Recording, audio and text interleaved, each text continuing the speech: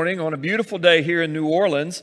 And it means a lot that you're in church today because I know that in our city there's a lot of life happening that hasn't happened in a little while, right? So a lot of people have a lot of alternatives, but you've taken the time to either tune in online, thank you for doing that, or to be in church today before you go out and participate perhaps in anything that our city is doing. And I just want to tell you how much it means to make sure that you prioritize being a part of your family of faith during these days. We are recovering. We're coming out of seasons of shutdown, and you see the tide is turning, and yet there are a lot of challenges in our world that we all are still having to work through.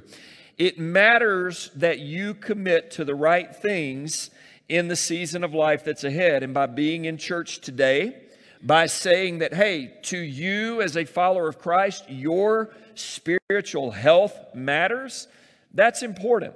And as we talk about what it means to bloom as a Christian, have you ever realized that before the flowers bloom, there's this season where things are just dreary? It's winter is what it's called, right? And before you get to the spring, if you're a gardener or maybe you take care of your lawn or maybe you have some trees that you really enjoy, before you ever get to the bloom, what has to happen? You have to do the work that no one's going to see. Now, everybody's going to notice whether your yard's green or your trees are blooming or your flowers, and you're going to notice that. But before that ever happens, what do you have to do? You have to do some things that nobody sees before they see the result of what everyone's going to appreciate, whether it be your yard or, more importantly, our life. Now, when you think about it, there's this wonderful product out there that helps things grow. You use it in your gardens, perhaps on your flowers. There's a version of it for everything. It's called Miracle what? Now, how did you know that? How did you know what I was going to say? You see, we all know that for the fruit to come later in the spring or at a different point, you have to have a little bit of miracle grow in your life.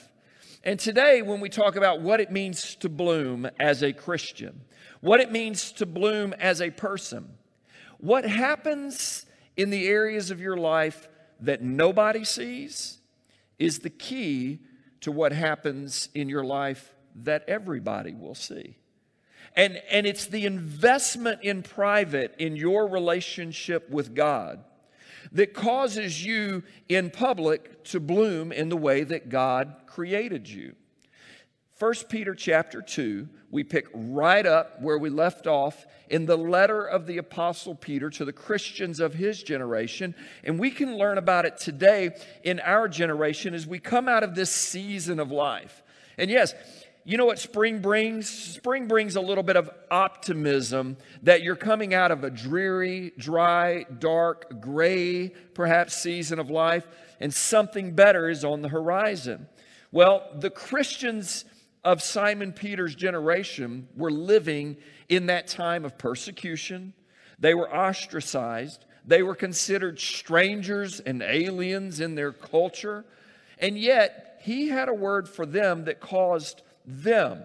He wasn't talking about everybody else. He was talking to those who were followers of Christ, and he said to them, this is how you're going to survive this time, and once it's over, you're going to be able to shine the light of Christ to the world around you.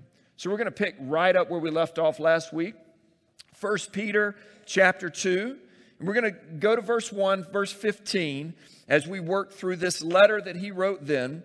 And the first verse of chapter 2 says this, listen, therefore putting aside all malice, all deceit, and hypocrisy, and envy, and all slander, like newborn babes, long for the pure milk of the word, so that by it you may grow in respect to salvation, if you have tasted the kindness of the Lord. And coming to him as to a living stone, which has been rejected by men, but is choice and precious in the sight of God, you also, as living stones, you are being built up as a spiritual house for a holy priesthood, to offer up spiritual sacrifices acceptable to God. How? Through Jesus Christ. For this is contained in Scripture. Behold, I lay in Zion a choice stone, a precious cornerstone. And he, she, that person who believes in him will not be disappointed. This precious value then is for you who believe. But for those who disbelieve, the stone which the builders rejected, this became the very cornerstone, and a stone of stumbling and a rock of offense. For they stumble because they are disobedient to the word. And to this doom they also were appointed. But you are a chosen race, a royal priesthood, a holy nation, a people for God's own possession, so that you may proclaim the excellencies of him who has called you out of darkness into his marvelous light. For you once were not a people, but now you are the people of God. You had not received mercy, but now you have received mercy. Beloved, I urge you, as aliens and strangers, to abstain from fleshly lust which wage war against the soul. Keep your behavior excellent among the Gentiles, so that in the thing in which they slander you as evildoers, they may, because of your good deeds, as they observe them, glorify God in the day of visitation. Submit yourselves for the Lord's sake to every human institution, whether to a king as the one in authority, or to governors as sent by him for the punishment of evildoers and the praise of those who do right. For such is the will of God, that by doing right you may silence the ignorance of foolish men. Now, what a word that Simon Peter would write to the Christians of that generation. And quite frankly, as I read it, you are perhaps going, how relevant is that for our generation today? As the church, as Christians, as people who are seeking to make sense of our world, even now, it's a very relevant letter that he would write to Christians then, because it contains the truth that we need today as we live in our world. Our world needs prayer. I mean, you think about it. I mean, right now, if you look at the nature of our world, it started with divisiveness, and now you look on the other side of the globe, and now there's this issue of perhaps another war that's going to happen. And Jesus talked about that right before his coming, there would be wars and rumors of wars. He talked about the reality that the world would go from bad to worse. And we could look at that and go, oh my goodness, like, man, what do we do? But the words of truth that Jesus would give to Simon Peter, and that Simon Peter would then, throughout his lifetime as an apostle, relay to the followers of Christ, are still relevant today. And in this part of our world today where we look at all of the divisiveness, the anger, the frustration, but also the discouragement, the depression, the sense of down and death and darkness and war that's happening, there has to be hope. And the word of Christ is hope for those who follow him and those who believe in him. Thus the church, you. And today, as we look at this, there's a sense of supernatural growth that you and I need as followers of Jesus. Supernatural growth, not growth that comes like the world or that's taken away by the world, but a growth that happens internally, that before it is shown externally, it's occurring inside. The greatest challenge for you and I as believers and followers of Jesus is that most of the time the relationship that we have with God is kept on the inside. But what happens on the inside must be nurtured, fertilized, and must grow internally, and therefore then it must be shown and reflected externally. When I read this passage today, I look at it and I kind of think of Miracle-Gro. I think as Christians, we all need a little bit of God's Miracle-Gro on the inside especially in this generation, because the world needs to see, and Simon Peter reminded the Christians then, that what happens on the inside must change what happens on the outside.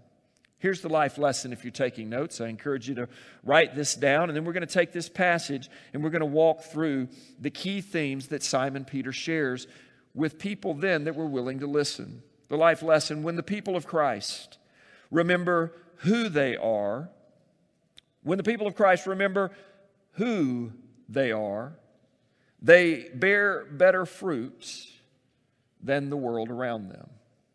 I'm going to let that soak in for just a moment, because that's a challenge for me, and I know that's a challenge for you.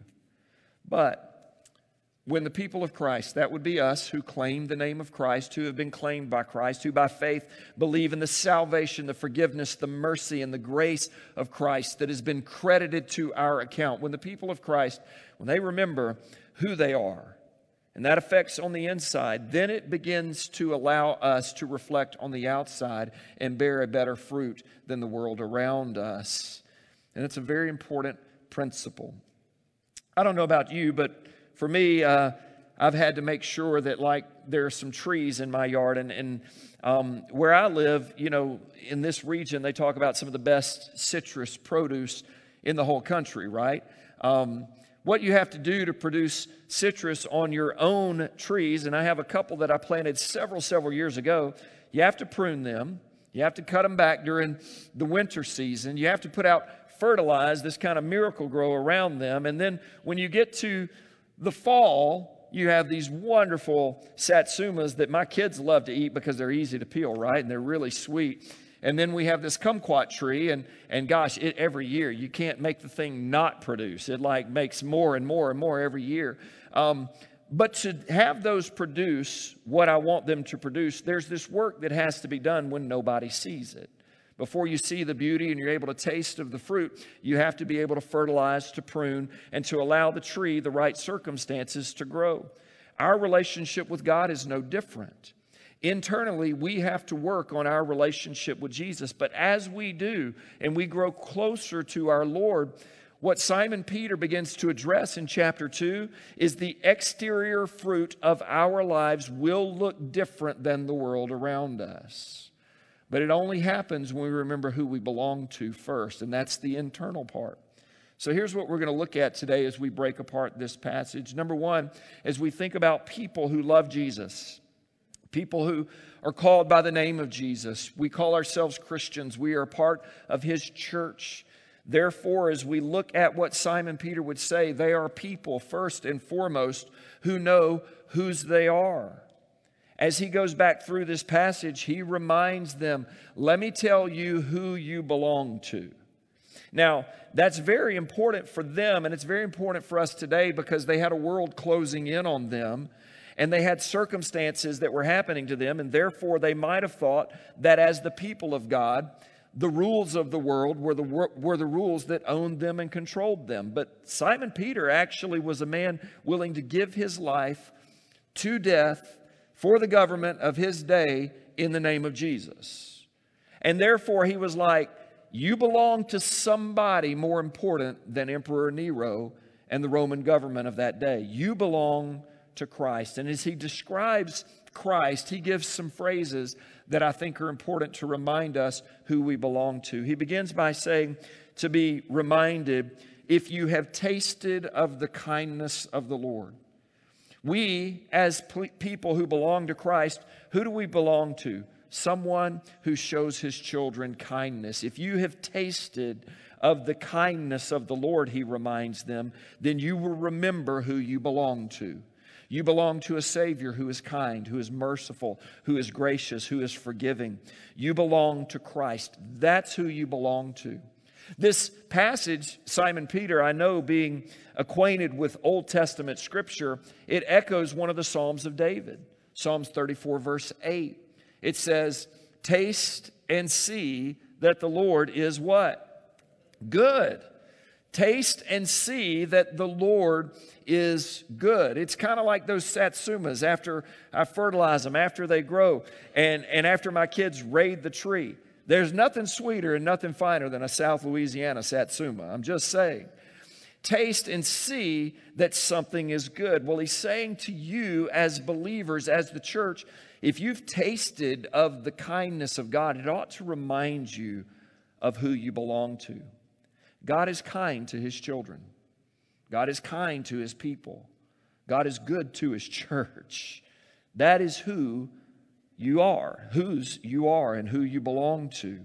Taste and see that the Lord is good. Psalm 34 verse 8 actually says, God will bless those who take refuge in him. So we don't only know that he's good, we also know that as his children, we are what? Blessed. God is going to bless his children. A great reference that as I read this first part of chapter 2, I have this reminder, our Lord is kind. Number 2, when I look at that, people know whose they are. He is a living stone chosen and precious to God. Who do I belong to? Well, I belong to Jesus. And Simon Peter goes into this dialogue about Jesus. You come to him as a living stone, which is rejected by men, but is choice and precious in the sight of God. And therefore you also are living stones being built up as a spiritual house and a holy priesthood. When I look at who I belong to, Jesus, as a child of God in this generation, I think of what the Bible says about Jesus. Jesus is all of these things. Simon Peter says he's a living stone. In other words, he is this living part of the building and the fabric of our lives. He's not a dead Savior.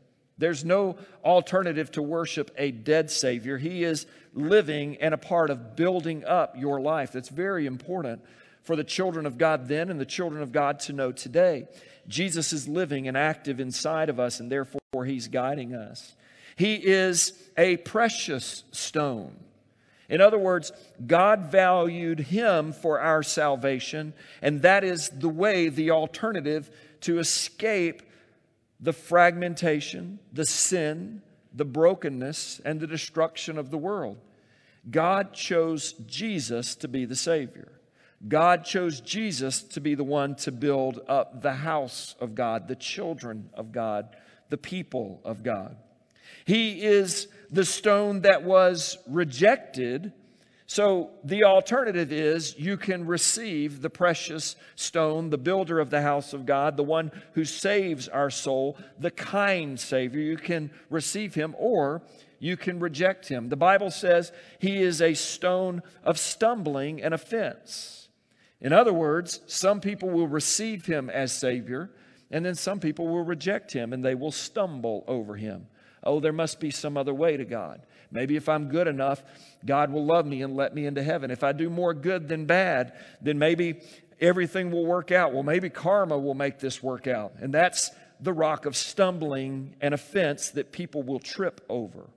You either get into the house of God and are built into the house of God by Christ, or you're not. You either go in through Jesus, the way, the truth, and the life. For even he said in John 14:6, no one gets to the Father except through him. Simon Peter's echoing that for the children of God then, and it's very important for you and I today. That's who we belong to. Even today, in our fragmented world, in our challenged world, in our sinful, broken world, even as we deal with our own issues, yes, as believers, Christians, humans, people who struggle with feelings, emotions, temptations, and things of our own, even still, we belong to Christ. And that is the hope for you and I to bear fruit in the world today. Those who believe in him, the Bible says, Simon Peter says, remember this, believers in him will not be disappointed. We belong to someone who won't disappoint us. Now, in our world, there's a lot of disappointment, and disappointment creates division. It doesn't just happen in a political or a cultural way. It can happen in your home. It can happen in your own relationships with people.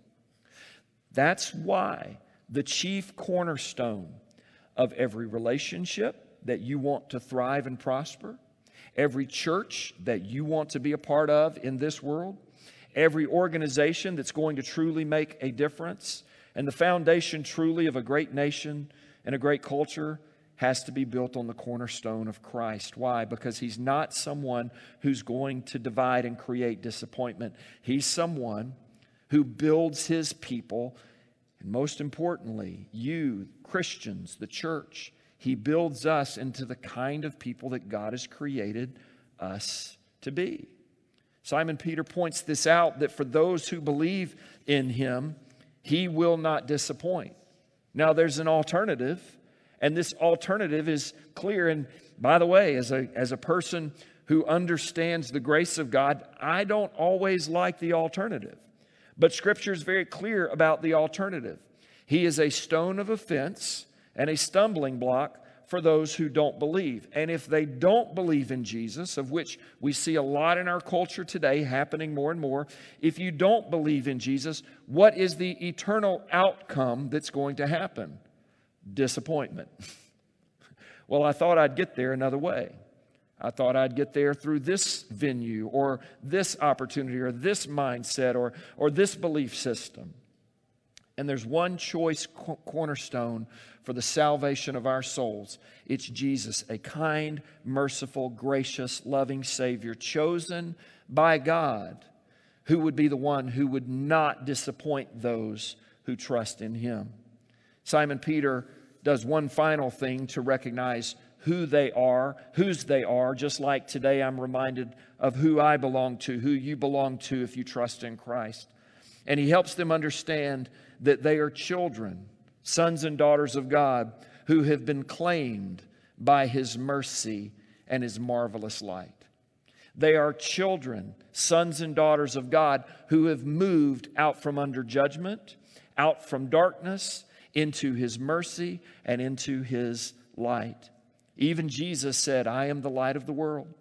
I am the light of the world, and the one that trusts in me, that's the one that will really see. He even talks about how you and I have come out of darkness into the light of Christ. And how do you reflect the light of Christ? It's by the fruit that we bear.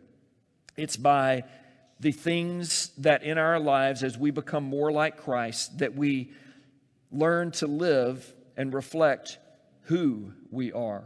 That's the second part of this. He not only talks about whose we are, but the people of Christ need to remember who they are. Now, I want to camp out here for just a moment, because Simon Peter breaks down for that audience then, and I think it's very important for you and I today. Who are you? Do you realize who we are matters more than what we do? But who we are definitely affects what we do. If someone comes up to you and asks you, who are you? How do you normally define who you are? Well, I'm so-and-so and I live here. I do this job. I'm in this school. I've accomplished this feat. But is that who you are? No, that's what you do. But who you are is something more. And who you are is the greatest motivation of what you will do. Simon Peter gives some very clear definitions for who I am, you are, we are, and the people then, the church then, who they are. And the people of Christ not only know whose they are, they know who they are. Who am I? Number one, I'm a part of a spiritual house. When I receive Christ, I am a part of a spiritual house. A house that is being built by God, and I have a place in it. As Simon Peter begins to talk about the Christians there, the church then, they didn't have beautiful facilities like we have today. They weren't identified by a building. They were identified by what they belonged to, the house of God, the house of Christ. And as he describes them, he says, you also are living stones, being built up as a spiritual house for a holy priesthood, to offer up spiritual sacrifices acceptable to God. How? How can I offer up a spiritual sacrifice acceptable to God? Through Christ Jesus, he says. You and I are a part of something greater than just a building. You and I are part of something greater than just being a part of the church. You and I are a part of a house that God is building that is spiritual in nature, and it happens on the inside. And once I become a part of the family of God by faith in Christ, I belong to the body of Christ. The only hope that the world has is for you and I, believers, Christians, to begin to live out who we are as a part of the house of God, the body of Christ. In a divisive world, the most dangerous thing for our world today is a divided church, a divided household. Even Jesus acknowledged that a house divided against itself cannot stand, it will fall. Peter even reminds them, listen, to be saved by Christ is to belong to something greater than yourself, greater than your own agenda, greater than something in the world. You are a spiritual part of a bigger house that God is building to impact this world. That's who you are. Now, we may not like that. We may not want that responsibility. But once you come to Christ, Christian, it's not just the salvation that, oh, good, I'm saved and I get to go to heaven. Heaven is second. Do you realize when heaven comes? When you die. And none of us that I know of are rushing to get there. Now, yeah, if you're suffering, you're challenged, you're struggling, oh Lord, I'm ready to go home. I get that. I understand that part. A lot of people get there. But in the meantime, you're a part of building up something that matters. You're a part of reflecting and bearing fruit in this world that matters. You're a part of the holy household of God that is meant to make a difference in the world. And not just socially good. Not just something that makes a social cause feel good.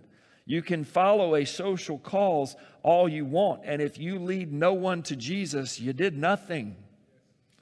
Your life didn't count. You can be a part of agenda and go, gosh, I made the world a better place. But if you didn't put Jesus in the midst of that, clearly, authentically, in a real way, bearing fruit as a part of the household of God, you built a house that will crumble, a house that will fall. And as Christians, that is not what would stand the test of time in a Roman Empire that would persecute them, fall, continue to persecute them. And yet, why are we here today? Why do you sit in a room today or tune in online today? Why are you still a part of something if it was going to fall apart? You see, God builds a house that's better than the world. God builds a house of people who follow Christ, who impact the world, and who can stand the test of time. You are a part of something that is more motivating, moving, life-changing, earth-changing, culture-changing than any other agenda out there. You are a part of a spiritual household being built by God. That's who you are. Isn't that good? He also calls us a chosen people.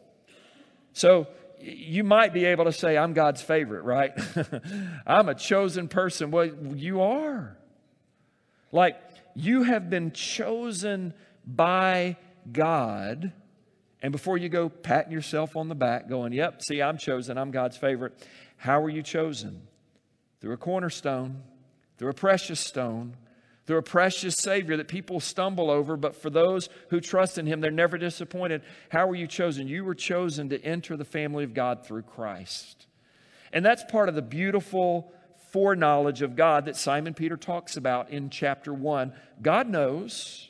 He knows. But what He really knows is how He determined for people to enter into His household. He determined how we would get in, how we would become saved. And how did He determine that? The precious, the chief, the cornerstone that builds the whole house. His name is Jesus. And therefore, through Him, we are people that have been chosen by God to receive His grace, His kindness, His mercy. We are a chosen people, he says, chosen through Christ, chosen as people who would make a difference. And that's where he describes us as a royal priesthood. A royal and holy priesthood, but we are a royal priesthood. Simon Peter calls us a royal priesthood. Now this reference is clearly an Old Testament reference. And you and I today won't make the same connection that the audience then would make. They were still in the midst of a sacrificial system. And to bring a sacrifice to God, it had to be presented to who? A priest.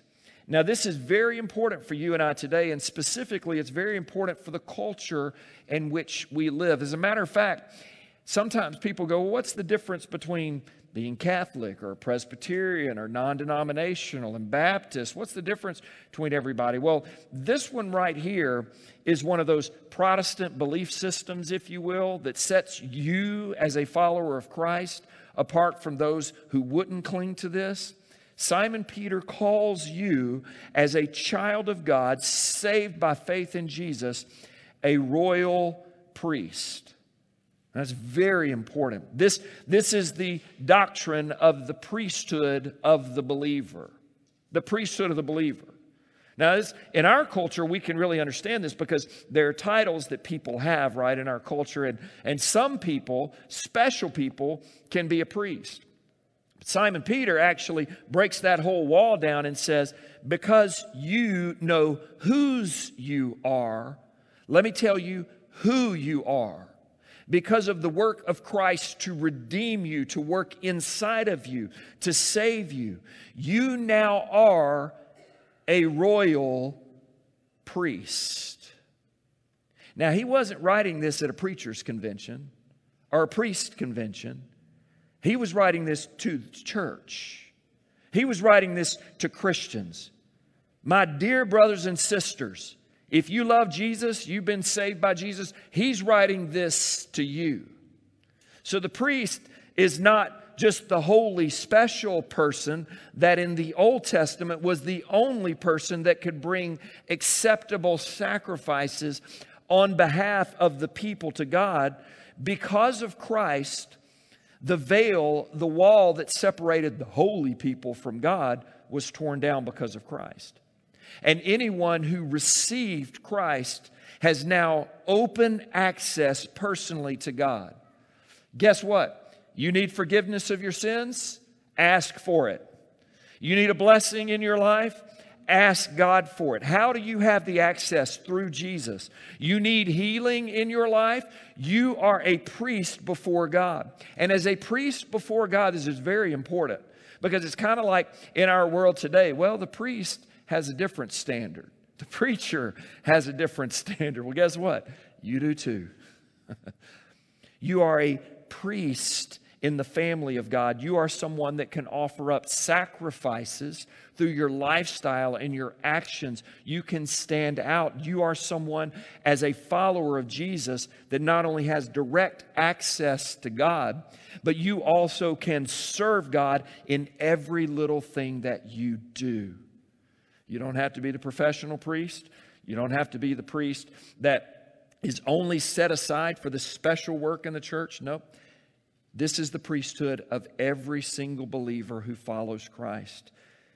Simon Peter helps them see you are a royal priesthood. Royal, by the way, signifies that you belong to the royal ruling family. Another reminder of who's really in charge of our lives, who we really belong to. You are a royal priesthood, and therefore as a part of the priesthood who serves the royal, who do we serve in all of our life? Who do we serve? We serve Jesus. That's who we are. We are a royal priesthood. We are a holy nation. Simon Peter wrote this before there was a United States of America and before we thought we were the only ones that mattered on the planet, right? Now, I love our country, but you can see that even in our Western civilization, sometimes we lose our way. You look around the world, you'll see that even some of the governments of the world, they lose their way. Simon Peter wrote this in the most popular and the most influential government of the known world of his time, the Roman Empire. And he said, there's a government that's better than the one we live in. There's a nation that's better than the one we live in. Hey, the Romans invented the roads to get us from place to place. They've invented the way to do trade amongst nations for economy. They're the ones that invented this. They're the ones that invented how to police and to be able to do it the right way. They invented part of the fabric of the way that we understand modern culture. But Simon Peter says, it'll never work. There's something better. You're a part of a holy nation. He uses the word holy. What does holy mean? Well, Simon Peter had just said in chapter 1, be holy as God is holy. In other words, set a standard to be separate and set apart for the work of God that is different than the world around you. You are a holy nation. You, as the people of God, the church of God, the followers of Jesus, you're a house and a nation unto yourself. Very important for you and I today when we process that in light of what we see in the world. Because the world wants to silence you if you follow Jesus. They want to ridicule you if you follow Jesus. The world wants to isolate you. But Simon Peter would say to them, and it's very relevant for you and I today, in the midst of all of that, who's in charge? Jesus is. Who do you belong to? You belong to Jesus. So who are you then? You're a whole entirely different nation of people. Now, I realize that many of you serve our nation, and I'm very thankful for you. You serve the nation as a part of your career and your calling and your job, and you've done that well. You've fought conflicts, and you've sacrificed your family, you've sacrificed time, and that is a part of who you are. But a greater part of who you are is that for you who follow Christ, you belong to the nation of the family of Jesus. And that motivation allows me then, watch this, to be the best citizen that I can be in the country that I'm in. To be the best person that I can be in the place where God's planted me. To bloom in a way that reflects Christ in everything I do, wherever I am. I remember one of the most influential mission trips in my life, interesting as you watch the news today, was to actually go to Moscow, Russia. Now, many of you have traveled internationally, and you've done that through the military or through other business opportunities, so you've seen the other part of the world. But I went to that part of the world to actually encourage pastors in the church in Moscow, Russia, and visited 4 Christian churches there, which weren't slammed full of people because it wasn't necessarily the Christian church as we would know it today, the Bible-following church. It wasn't necessarily the most popular thing to do there, but yet you have great, committed, Jesus-loving, Bible-teaching, God-fearing people in the nation of Russia.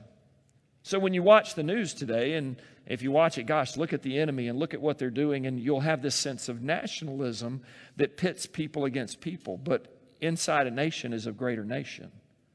You're a part of a greater nation. You're a part of a greater house. Simon Peter says, look, being a Roman is one thing. Being a part of the nation of Jesus Christ, the family of God, is something totally different. The greatest calling on our lives is to remember who we belong to. And because of who we belong to, who are we? We are people that belong to the nation of Jesus Christ, a holy nation, a people that is set out for God's own possession. God's own possession. Who do we belong to? We belong to God. We are a people that has been set apart. Why? His own possession. Why? To proclaim the excellence of Him who called us out of darkness into His marvelous light. What is the whole calling as far as belonging to God? Why is it important that we as people remember who we are? He called us for a purpose, out of darkness into His marvelous light. You once were not a people. Now you are the people. You once had not received mercy, but now you have received mercy. I referenced this when I taught through this letter a while back, but this verse is a very clear reference to the book of Hosea. The book of Hosea is a story in the Old Testament. It's one of the prophets. The prophet Hosea, he married a lady of the evening, you would just say. And that's what he did. He married this lady who was unfaithful, and she had multiple children with other people other than him. Now, immediately you're going, oh, and that's so wrong, right? And Hosea named those children. And the first one was named, not my child. And the second child was named No Mercy for You. Now, names meant something back then. Go look at the Bible. It's beautiful the way it's written in poetry, and it's a reference to that. And the imagery was, God's people, this is what you are doing to me. God was saying through Hosea, you are playing the harlot with other nations and other gods, and you are not being faithful to me, Jehovah, the Lord God. That's what Hosea's message was all about. In this one verse, Simon Peter sums up that whole thing by saying, you used to be a child that did not belong to God, but you do now. You belong to Him. He has rescued you. You used to be a person living in the disappointment and the separation that only being away from God would bring, but now you are a child of my mercy. You belong to me. That one verse Simon Peter echoes there is a reference to the book of Hosea, and it's a great reminder to you and I today. We used to be that, but now we belong to Him. That's who we are, a part of God's chosen people, royal priesthood, holy nation, and His possession. And as we close, that then affects the bloom. That then affects the bloom. These two things are like the fertilizer. They're like the Miracle-Gro. Those are the things that once they are sown into who we are, when we remember whose we are and who we are, then that affects what we do. And the children of Christ, the people of Christ, they bloom when they remember that they are people who know what to do. What does it look like to be a child of Christ? Now, somewhere in this passage, you're going to struggle with something just like I will struggle with something. But go all the way back to verse 1, and what does he say? Put aside your malice, which would be hatred. You despise someone. You struggle with something deeply. Put aside your deceit. That would be lying, and that would be covering up something to get your way. Hypocrisy, well, we all know what that is. The reality is that's not just limited to the church. People will use that against you. I don't want to go to church, and I don't trust in your God because all the people of the church are hypocrites. Everybody I've met is a hypocrite. Believers and non-believers in some way, all right? So don't take all that judgment on yourself. Continue to move forward in what you know you have to be and become as a child of God, and let Him take care of the rest who would accuse you of such. He says, set aside the hypocrisy, the envy, greed, lustfulness of wanting something else that doesn't belong to you, and all slander, tearing down one another. He's saying this to the church of God. That's knowing what to do. We have to put aside those things because those things don't reflect who we are as God's children. How do we do that? Verse 2, he says, you long to grow in the word and salvation. Like newborn babes, long for the pure milk of the word, so that by it you may grow in respect to salvation. How do I, as a Christian, how do you as a Christian, how do we as people who follow Jesus grow? The more time we spend in God's word, growing in respect to what it means to be saved, what it means to be saved by Christ, the kindness, the goodness, the mercy, the forgiveness. The more time that we grow in His Word personally, the more fruit we are going to bear, the more we are going to grow in respect to our salvation, and the more we are going to reflect the goodness and the grace of Christ within us, and it's going to come out. But it happens through the Word. I had a dialogue this week with someone who was talking about the different ways that people do church. And sometimes people go to church as a part of their routine. They go as a part of a ritual. And they go to church and they're given just a little bit, kind of like an appetizer, but not enough to grow. The truth is, if I feed my spirit just for a few minutes, one day a week, I'm not going to grow. There's no way. It's impossible. Simon Peter reminds them, you long for the Word. For the Word helps you grow. And as you grow in the Word gives you very clear directions on how you act, what you do, how you treat your neighbor, how you respond to those you work with, how you respond to people you have conflict with, how you treat the temple of your body, the Holy Spirit, how you do these things. The Word is God's will and God's way to help us grow. Simon Peter reminds them that's not only the written word, that's the living word. Sometimes people will say, well, what about those who didn't have the word? Yeah. What about those who don't read the word? Well, there's the written word that reveals the living word. The living word is none other than Jesus. John chapter 1, the Gospel of John chapter 1, it says, in the beginning was the Word, and the Word was with God, and the Word was God. And the Word became flesh, and we beheld Him, one full of the glory of the Father. Who's He talking about in John chapter 1? He's talking about Christ. You have received Christ. And as you have received the living Word of Christ within your soul, allow the Spirit of Christ to guide how you act, what you do, and to allow you to bear fruit. He says that we are living sacrifices. People who know what to do, we are living sacrifices. Abstain from fleshly lust, he says, which wage war against the soul. But let your behavior be excellent among those in the world, so that even though they will slander you, because of your good deeds, they will observe them and they will glorify God in the day of visitation.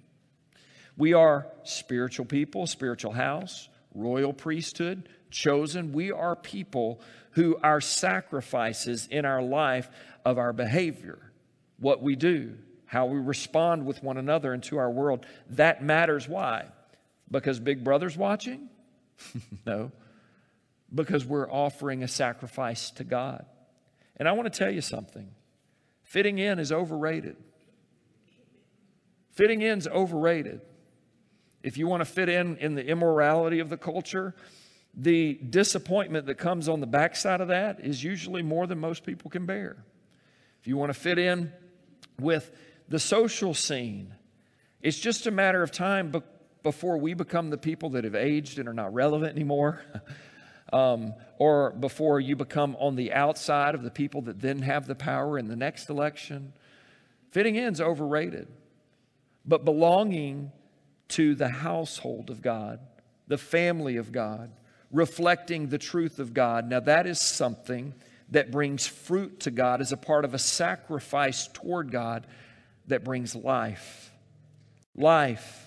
A purity of soul, health of your mind, health of your temple, purpose to what you do, living sacrifices. People that belong to Christ are people who know what to do with what they've been given. And in this last section, he talks about honoring authority. The last verses that we read, verse 13 through 15, there's a lot that I could say about this in our generation. But if I could summarize this last part and give this to you, and I think this is a beautiful part to park today and to pick up next week. So you're going to have to hang on for the exciting conclusion. That means you need to come back to church or tune back in next week. But I think Simon Peter, through all of this conversation about who we belong to and who we are, therefore then affects what we do. And in this world, does it mean that you are a rug to be walked on? A speed bump to be rolled over because of your faith and your following of Christ? Does it mean that you are someone to be belittled and put down? That is something that we see happening to a lot of Christians, not just in America, but around the world. What's the principle that could guide you and I to a better outcome, a better result in the challenges that we see in the world today? What's the principle that allows us to have the attitude of Christ that is better than the world around us?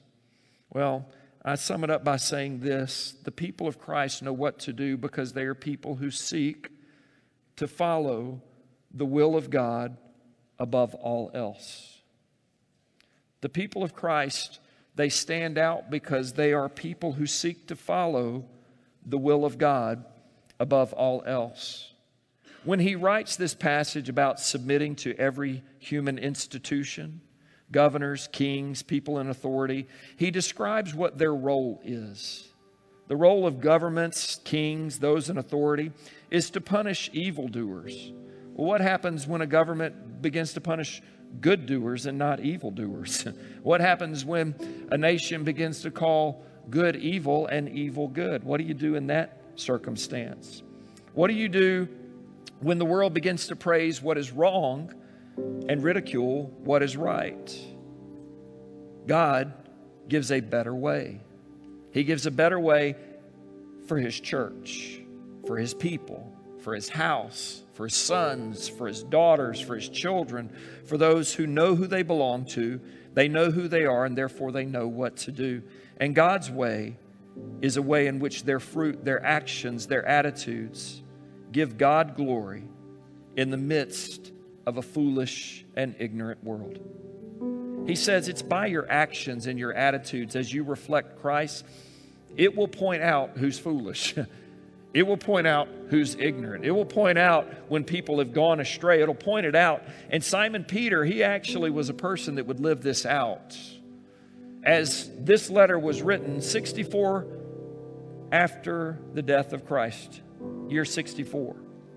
In the year 67, the same Emperor Nero, who had imprisoned him there in Rome, in 67 took his life and the life of the Apostle Paul, who have written most of the New Testament that we have today, the Word of God that guides us into our relationship with Christ. But they actually didn't die in vain. They didn't die by starting a rebellion and upheaval. As a matter of fact, there's this great theologian named Augustine, and he actually wrote this treatise about this season of life. And he actually said, listen, the whole Roman Empire blamed its fall and its demise on the Christians. But if you looked at the Christians were the best examples of Roman citizens that the world had ever seen.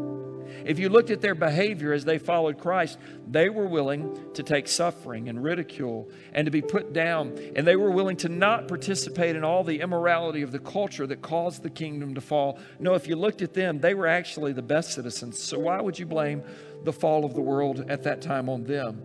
That's ignorant. That's foolish. Now, I can park it right there today, but I can bring that forward to you and I in this season of life. Child of God, do you know whose you are? Do you know who you are? Because once you know whose you are and who you are, that's the private work. Then that affects what you do. And what you do is the blooming part of your life. It's the part where the fruit comes out, the good comes out, the actions come out, the change occurs, the impact occurs, where you begin to live for a higher calling, a higher purpose as a royal priest in the household of God, accomplishing God's will through your life. You want to talk about making a difference? That's not really going to be talked about a whole lot in this world. You're not going to receive it from the authorities in the world today, but you will receive it from Christ. You will receive it from His Word. You will receive it from a Father who wants His children to do what? To bloom. So right now, even today, maybe it's still winter in your life, but after winter comes spring. Maybe in your faith, you're still working some things out with fear and trembling. Good. But remember who's in charge. Remember who you belong to. And therefore, it's not that confusing over what we're supposed to do. We shine as lights in the world. We are people that bring hope to our world. We are people whose way is different, whose words are different. And it's okay to stand out. Because in doing so, eventually, at His appearing, if it takes that long, you silence the speculation, the foolishness, and the ignorance of a world that simply will be disappointed because they stumble over the one that you haven't stumbled over. The one who saves our souls, His name is Christ, and He is the hope for this world, living through me, you, us, His church.